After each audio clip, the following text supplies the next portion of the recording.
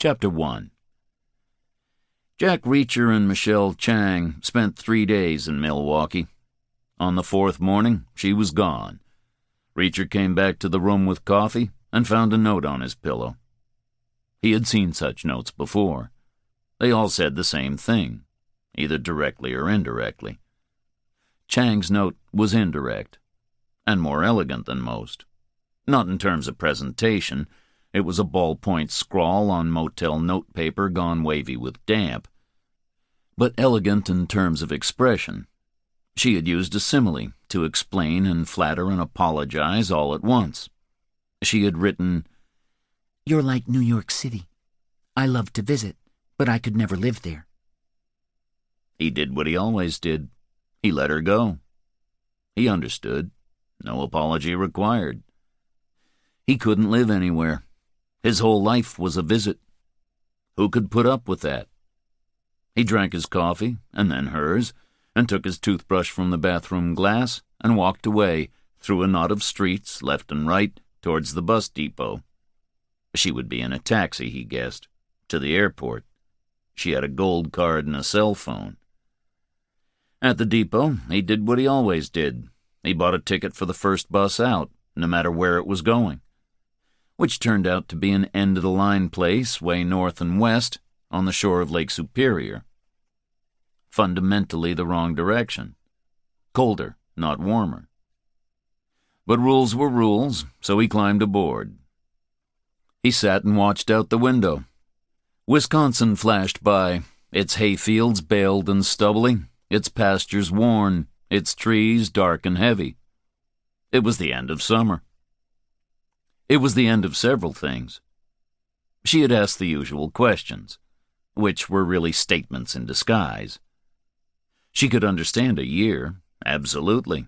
A kid who grew up on bases overseas and was then deployed to bases overseas with nothing in between except 4 years at West Point, which wasn't exactly known as a leisure-heavy institution.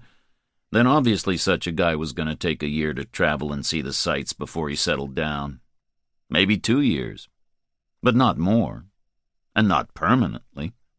Face it, the pathology meter was twitching. All said with concern and no judgment. No big deal, just a 2-minute conversation. But the message was clear as such messages could be. Something about denial. He asked, denial of what? He didn't secretly think his life was a problem. That proves it, she said. So he got on the bus to the end-of-the-line place, and he would have ridden it all the way, because rules were rules, except he took a stroll at the second comfort stop, and he saw a ring in a pawn-shop window. The second comfort stop came late in the day, and it was on the sad side of a small town, possibly a seat of county government, or some minor part of it. Maybe the county police department was headquartered there. There was a jail in town, that was clear. Reacher could see bail bond offices and a pawn shop. Full service, right there, side by side on a run-down street beyond the restroom block. He was stiff from sitting. He scanned the street beyond the restroom block. He started walking towards it. No real reason, just strolling, just loosening up. As he got closer, he counted the guitars in the pawn shop window. 7. Sad stories, all of them. Like the songs on country radio. Dreams unfulfilled. Lower down in the window were glass shelves loaded with smaller stuff. All kinds of jewelry, including rings, including class rings. All kinds of high schools. Except one of them wasn't. One of them was West Point 2005. It was a handsome ring. It was a conventional shape and a conventional style, with intricate gold filigree and a black stone, maybe semi-precious, maybe glass, surrounded by an oval hoop that had West Point around the top and 2005 around the bottom. Old-style letters. A classic approach. Either respect for bygone days or a lack of imagination.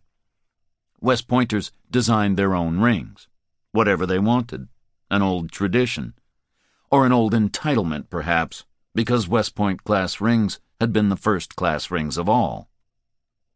It was a very small ring. Reacher wouldn't have gotten it on any of his fingers. Not even his left-hand pinky. Not even past the nail. Certainly not past the first knuckle. It was tiny. It was a woman's ring. Possibly a replica for a girlfriend or a fiancé. That happened. Like a tribute or a souvenir. But possibly not. Reacher opened the pawnshop door. He stepped inside. A guy at the register looked up. He was a big bear of a man, scruffy and unkempt, maybe in his middle 30s, dark, with plenty of fat over a big frame anyway, with some kind of cunning in his eyes. Certainly enough to perfect his response to his sudden 6'5", 250 visitor, driven purely by instinct. The guy wasn't afraid. He had a loaded gun under the counter, unless he was an idiot, which he didn't look. All the same, the guy didn't want to risk sounding aggressive, but he didn't want to sound obsequious either, a matter of pride. So he said, "How's it going?" Not well, Reacher thought, to be honest. Chang would be back in Seattle by then, back in her life.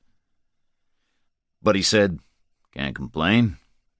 Can I help you?" "Show me your class rings." The guy threaded the tray backward off the shelf. He put it on the counter. The West Point ring had rolled over, like a tiny golf ball. Reacher picked it up. It was engraved inside, which meant it wasn't a replica. Not for a fiancé or a girlfriend. Replicas were never engraved. An old tradition. No one knew why. Not a tribute, not a souvenir. It was the real deal.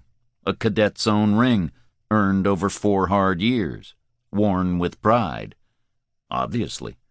If you weren't proud of the place, you didn't buy a ring. It wasn't compulsory. The engraving said SRS 2005. The bus blew its horn 3 times. It was ready to go, but it was a passenger short. Reacher put the ring down and said, "Thank you," and walked out of the store. He hustled back past the restroom block and leaned in the door of the bus and said to the driver, "I'm staying here." "No refunds?" "Not looking for one." "You got a bag in the hold?" "No bag." "Have a nice day." The guy pulled a lever and the door sucked shut in Reacher's face. The engine roared and the bus moved off without him. He turned away from the diesel smoke and walked back towards the pawn shop.